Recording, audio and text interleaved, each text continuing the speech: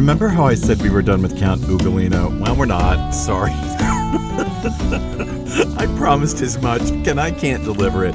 I'll talk to you about that in a bit. But for now, I'm Mark Scarborough. This is the podcast Walking with Dante, and we are indeed walking on in Inferno from Count Ugolino. No worries. But there's one last thing to say after we deal with the passage. What's the passage for this episode of the podcast? It is Inferno, Canto 33, lines 91 through 117. Boy, we are coming to the back of the next to the last canto of Inferno. It's kind of hard to believe that we have gotten here. It is moving on from Ugolino and, in fact, crossing to the third level of the ice sheet, the third ring of the final ice sheet of hell, where we are with our pilgrim Dante and his guide Virgil. If you're just dropping in here to the podcast, wow, we are deep toward the center of the earth. Good luck walking with us on this ice sheet. Here's the passage, which you can find on my website, markscarborough.com. Print it off, make notes, drop comments. Here it goes. We hiked farther on, out to the part of the ice sheet that so crudely enwraps another group of people. These faces weren't turned down, but craned up at us. Down there, their tears prevent their tears. Their sorrow, which gets blocked up over their eyes, is then backed up inwardly to make their affliction worse. The first tears become a frozen knot, which then, like a crystal visor, fills up the cup under their brow with more tears. At this point, although my face, like a callus, had gone numb from the bitter cold and had no more feeling in it, it seemed as if I felt some definite wind. So my master, who makes this wind move? Has not every bit of vapor been laid to rest down here? And he to me, you'll soon get to the spot where your own eyes will give you the answer for the source of these gusts. That's when one of the damned on the icy crust cried out to us, "Oh, cruel souls, so totally cruel that you are damned to the last stop on this road. Lift these hard veils from my eyesight so I can vent a little of the pain that seizes my heart. Just a bit before my tears freeze solid again." And so I to him, if you want me to help you, tell me who you are. If I don't ease your distress, may I be sent down to the bottom of this glacier. We're going to break it there in the middle of the interaction with this figure on the ice sheet, one of the last figures that we actually speak to on the ice sheet with Pilgrim Dante and his guide Virgil. In fact, the last, the end. I'm going to go back and talk about Ugolino one more time. Just can't leave the guy alone. And then we'll work our way through this passage, through some of the interpretive questions, nods, and a little bit of trickiness inside what seems like a pretty normal description of the hike across the ice sheet. Back to Ugolino. It all has to do with a listener to this podcast from the UK. She asked that I not give her name, and I won't. She, however, wrote me a very intriguing hypothesis through my website, and I wanted to share it with you. If you remember, Ugolino is eating Archbishop Ruggieri's brains out. He stops, he wipes his mouth, he tells Dante the Pilgrim and the silent Virgil next to Dante this entire story about being locked in a tower by Archbishop Ruggieri. There's a question of whether he ate his children. I tend to agree with all of the early commentators up to the middle 19th century that there is no question he did not eat his children. They would be 4 and 5 days old. It's not possible to eat that as a human. Let me just say, would you pull a piece of meat out of your garbage 4 days after it's been in there? I don't think so.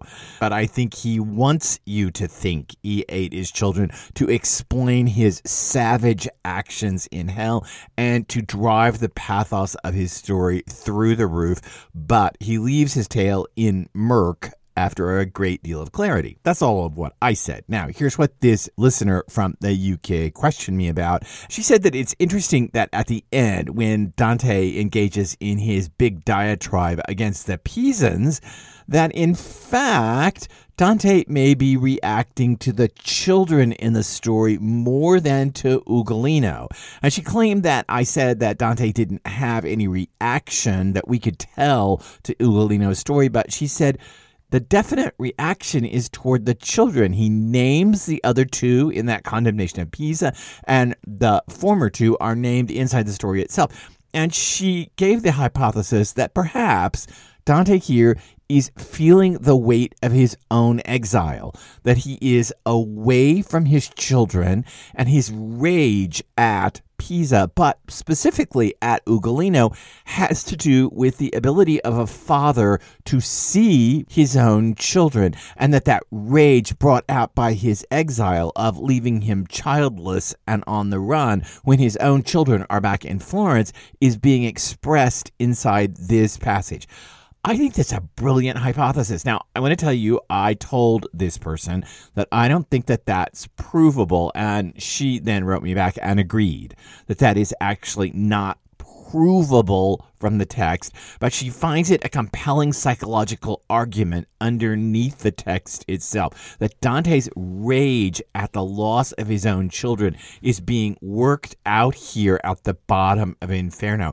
I love this hypothesis. I can't find any spot in the text in which I can say, oh, look, there it is. That's how it works. But I can say it is interesting that Dante is so set on naming all four of the boys, and it seems as if the specific ire at Pisa is directed at letting the children die, not at letting Ugolino die, or even at Ugolino's treachery, but having put the children to, as the text says, such a cross, thereby making them even more Christ figures. I find this hypothesis really an intriguing psychological underpinning under the text. Again, I can't prove it, but I sure do like the notion of it. Now let's turn to our text at hand here and the walk beyond Ugolino. It starts, we hiked farther on, and I just want to stop right here. The first words. I can't get any farther than that. Hiked farther on. Okay, well, why do I want to stop there? Because the thing that makes comedy so interesting and makes it so successful is the constant return to the journey. Over and over again, we return to the walk itself, the walk across the known universe. We may get into all kinds of digressive stories. Later, we're going to get into all kinds of digressive theology and arguments about, believe it or not, embryology. Still and nonetheless, the point is the walk. And the walk has to keep going. And I love that we keep coming back to the narrative structure. The transitions here are smooth as glass. There's no real way to tell when we move from one part of Cocytus to the other, except maybe by the way that the damned are facing. We'll talk about that. So the damned themselves are the only remnants of a physical landscape. Just think about this for a minute. Think about how landscape-oriented Inferno has been. I mean, they're at Chaco and the gluttons and lying there in all that filth and the rain and the hail. Or think about the ruined precipice that Virgil and Dante climb out onto to see the lustful out on the wind. Or think about the boiling river of blood. Or think about the suicides and their forest and the harpies sitting up in the trees. Or think about the ditches of fraud of the Malabolgia and how those ditches are so geographical, rocky. They're so part of an ecological landscape. When we get down here to the bottom, the only feature is the damned. The heads of the damned make it all up. That's what's left down here. And surely that gives us a creepy, weird, and wonderfully imaginative feeling about what this journey is like as it loses all geographical and ecological features. He says we hiked farther on out to the part of the ice sheet that so crudely enwraps another group of people. These faces weren't turned down but craned up at us. I should let you know there's a translation problem in this line. Singleton, in his grand commentary, reports that this is actually more difficult than we might imagine. Most people these days think that it goes this way. In the first rung, Kaina, the heads are facing down, so the tears can run out of their eyes. They're not in quite so much pain. In the second rank, in Antenora, they're facing out. They're looking out, and so now their faces are more exposed to the cold and the wind. And here, where we've come to, their faces are turned up, and we get this description of the tears freezing in their eyes and filling their eyes, as it were, with crystal. This is how it's always been judged. And in fact, Durling, the now late Dantista Durling, goes even so far as to say, now these faces are facing toward the wind. I don't actually see that in the text. I don't know how Durling says that these faces are facing into the wind and the others aren't. I didn't hear them not facing the wind before. I don't actually see them facing the wind here, but I do see it craned up. And Singleton's point is that the line is actually not turned down, but fully reversed.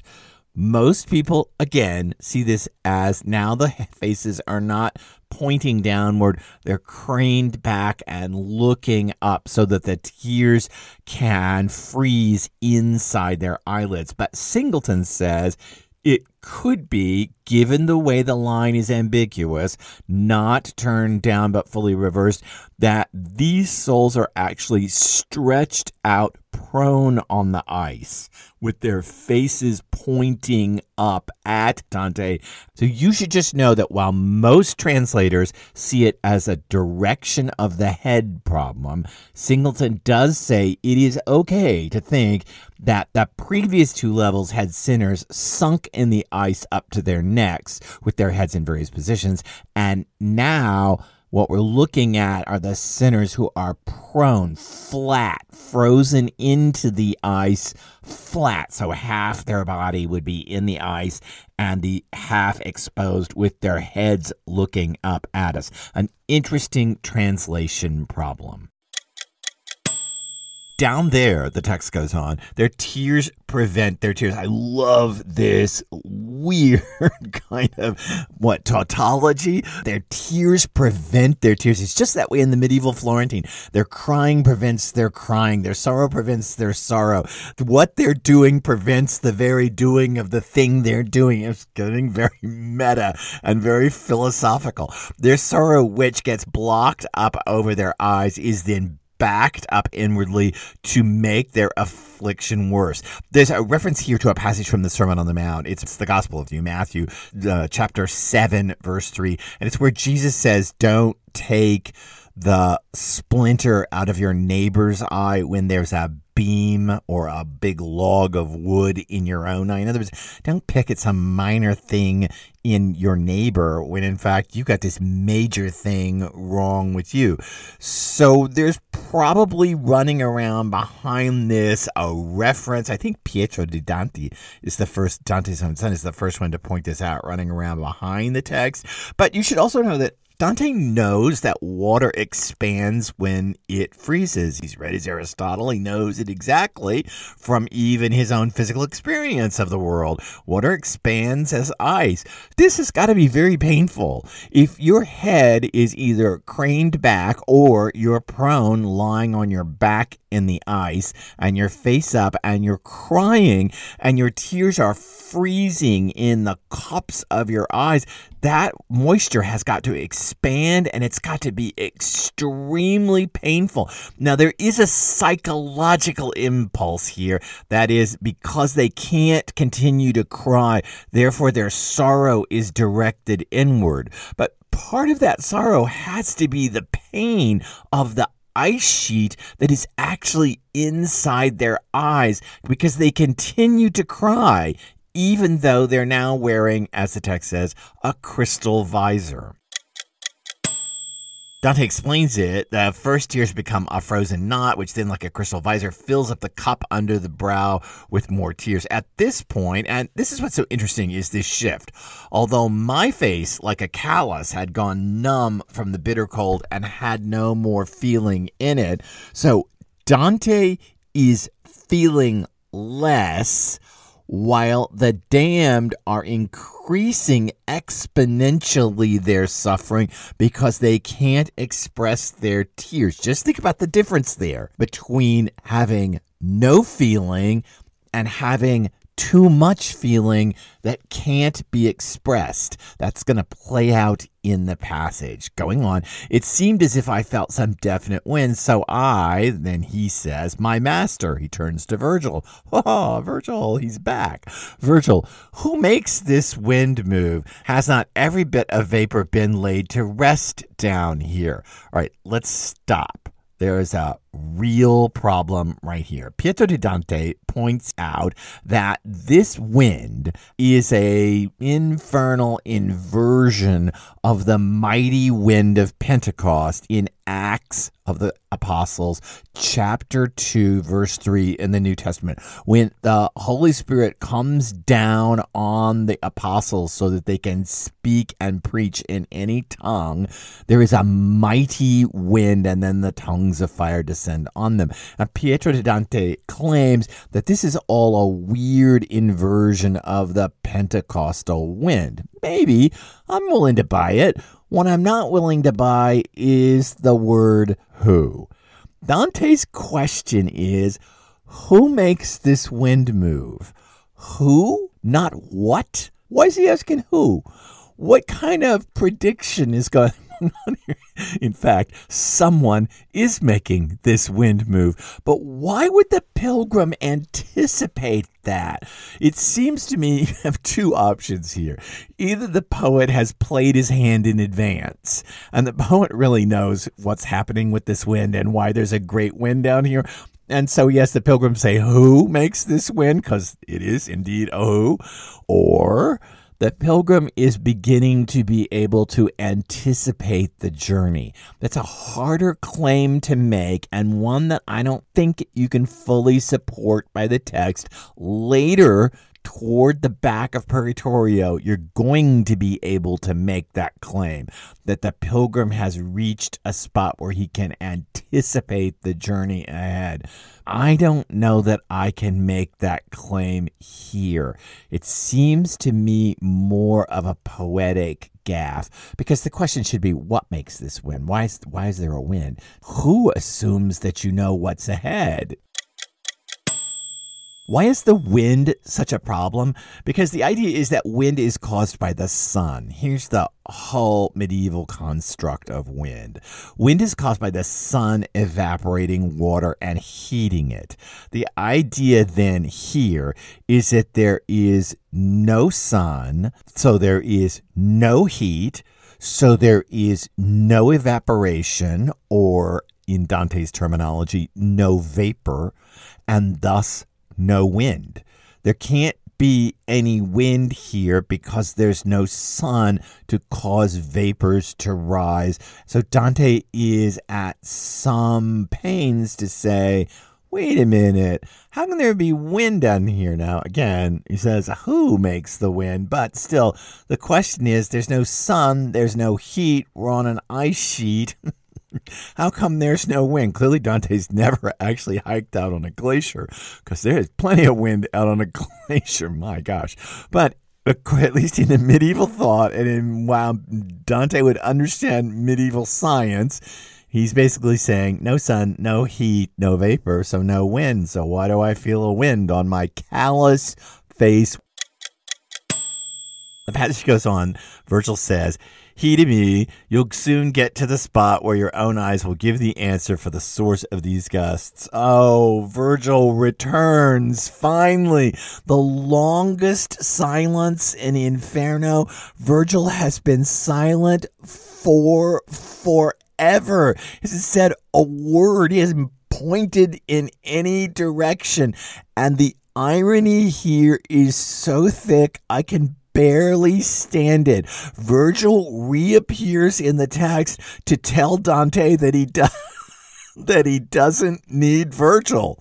Virgil reappears to say, hey, your own eyes are going to tell you what or who makes the wind just up ahead. So you don't need me. You're going to see it. This to me is one of the funniest spots in all of Inferno. Virgil has been silent for so long. Virgil has been such a sure guide. Virgil has been such a companion. Virgil has been such a savior in bad spots, carrying the pilgrim in and out of ditches. Virgil has done so much so far. Then he falls silent and he comes back in to say, well, you don't need me because you're going to see it straight ahead. I actually think that there's quite a bit of humor here. The last time Virgil told a pilgrim about the towers that were giants. Remember the pilgrim as they approach the giants who line the ninth circle and the pit of Cocytus? The pilgrim thinks he sees medieval towers, and Virgil says, no, they're not towers. They're actually giants. That's at Canto 31, lines 29 through 33, if you want to go back and look at it. Virgil actually explains what's ahead. Here, Virgil does not explain what's ahead. Instead, Virgil says, well, you'll see it when we get up to it. Indeed, we will. We'll get up to it, to the who, and we will figure out who's making this wind. The text goes on, that's when one of the damned in the icy crust cried out to us, oh, cruel souls, so totally cruel that you were damned to the last stop of this road. Lift these hard veils from my eyesight. This sinner here on the ice, the last sinner that we will actually speak to on the ice, this sinner mistakes Dante and Virgil for someone bound farther down to the last fourth rung of Cocytus. Wouldn't we like to understand the full irony here? I mean, this guy can't see. His eyes are full of ice. He hears two people talking and he says, oh, okay, you two, you got to be really bad dudes because you're clearly heading on down to the last, walking on down to the very last rung, and stop on your way down to that last rung and wipe the frozen crystals out of my eyes. There is this weird way in which the souls are anticipating that Virgil and Dante are walking on down. Is this how souls get into Cocytus? They walk on down and walk on past? It's not the Minos throwing them over the cliff thing. And while we're stopped here, let's just say that I always think that there is one giant imaginative mistake in Inferno, that I never see a soul land in front of Virgil and Dante as they walk. Wouldn't you like to see them walking across this ice sheet and suddenly thunk, a soul lands right in front of them that Minos has thrown over the edge? We do see a demon bring a soul down to one of the pits of fraud. But wouldn't it be cool to see a soul land plunk into the river of boiling blood, or land plunk into the wood of the suicides and start turning into a tree, or, I don't know, land plunk in the river Styx with the angry and the sullen? We never see that. Dante will realize that that's a problem. Because when we get up on Purgatorio, we're actually going to see a soul stand up and be redeemed.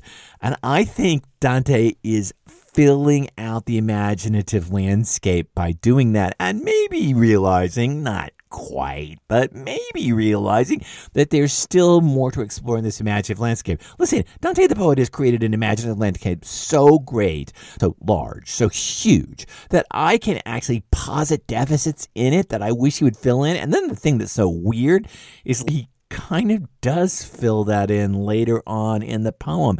The question of the corporeality of the souls, he's going to try to answer that in Purgatorio. I mean, he is really working through this, and the capaciousness of the landscape, the capaciousness of the imaginative world that is being created is unbelievable. So many nooks and crannies that it's taking our poet time to figure it out. But I can tell you, as we approach the bottom of Inferno, I just always wish when I get to the end of Inferno that at least once I had seen a soul come over the edge and land with a thunk right in front of Virgil and Dante. So this guy asked for a kindness from two travelers on the road. There is an irony here. We can talk more about it next time. But essentially, he's asking for a kindness from a traveler on a road in the same way that guests and hosts operate.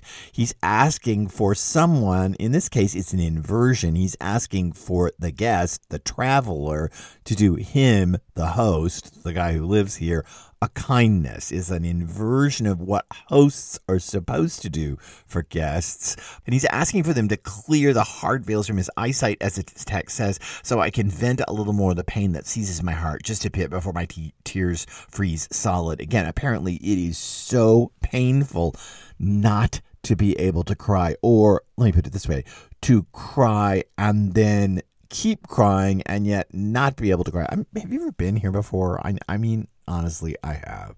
Where you cry so much you actually have no more tears, and then you keep crying, and it's like dry crying. It's the weirdest, most painful sensation. It hurts. I've done this several times in my life, as we call it around here, ugly crying, where you cry all your tears out and then you keep crying. Ugh. It's so disheartening. It's so unbelievable. And to think that these people are doing it because the tears have frozen into their eyes and they want to cry more in their pain of being frozen in the ice sheet, but they can't. So Dante says to him, if you want me to help you, tell me who you are. Indeed, he's going to in the next episode of this podcast. If I don't ease your distress, may I be sent down to the bottom of this glacier. Now, this is the bit that's always so interesting. Dante is headed down to the bottom of this glacier. He may not know exactly who or what is ahead of him that's making the wind, but he knows he's going on down to the bottom. And so he makes this promise that if I don't alleviate your suffering by wiping the frozen crust out of your eyes, may I be sent to the center of the earth, which is indeed where he's headed. This is disingenuous. It may be, depends on how you read it. It may be treacherous. It's a little bit false. It's arch. Do we smack our pilgrim here? Do we say, hey, don't be so inhuman. Don't play around with people who are in pain. Or do we say, well, it is the damned. Who is he to alleviate the suffering of the damned? It's a very weird little statement because Dante is headed down to the bottom, so whether he helps this guy or not doesn't matter. He's going to go on down. The pilgrim must know that, and so this promise must be funny. Is it really funny? It seems inhuman. Is it supposed to be a little bit callous? We're told his face is callous and he has no more feeling. Is this part of the callousness found in the piece itself? Is the pilgrim becoming increasingly callous? Is that a good thing? Is being callous aligning yourself with the justice of God? Oh, I don't like that. Don't like that at all. But I think that might be the answer. I don't think robbing myself of my human compassion is aligning myself closer to the, judgment of God? Oh, it's always that problem. How can I be more compassionate than this God? Oh, huge question beyond the confines of this podcast. So let's just move on to the next episode. To get there, you're going to have to subscribe to the podcast, rate it. That would be fantastic. Thank you for the recent ratings that have appeared in both the UK and in the US Apple podcast sites. I appreciate both of you, the effort it took to drop a comment. Thank you for that. And we're going to move on to the end of this canto, and we're going to find out who this is. He's going to name himself, which is going to be a problem in and of itself, but we'll talk about that when we get to it in the next episode of this podcast. So let's keep walking. We got more Ice Sheet to go. Keep those snowshoes on. I'm Mark Scarborough, and I will see you on the next episode of Walking with Dante.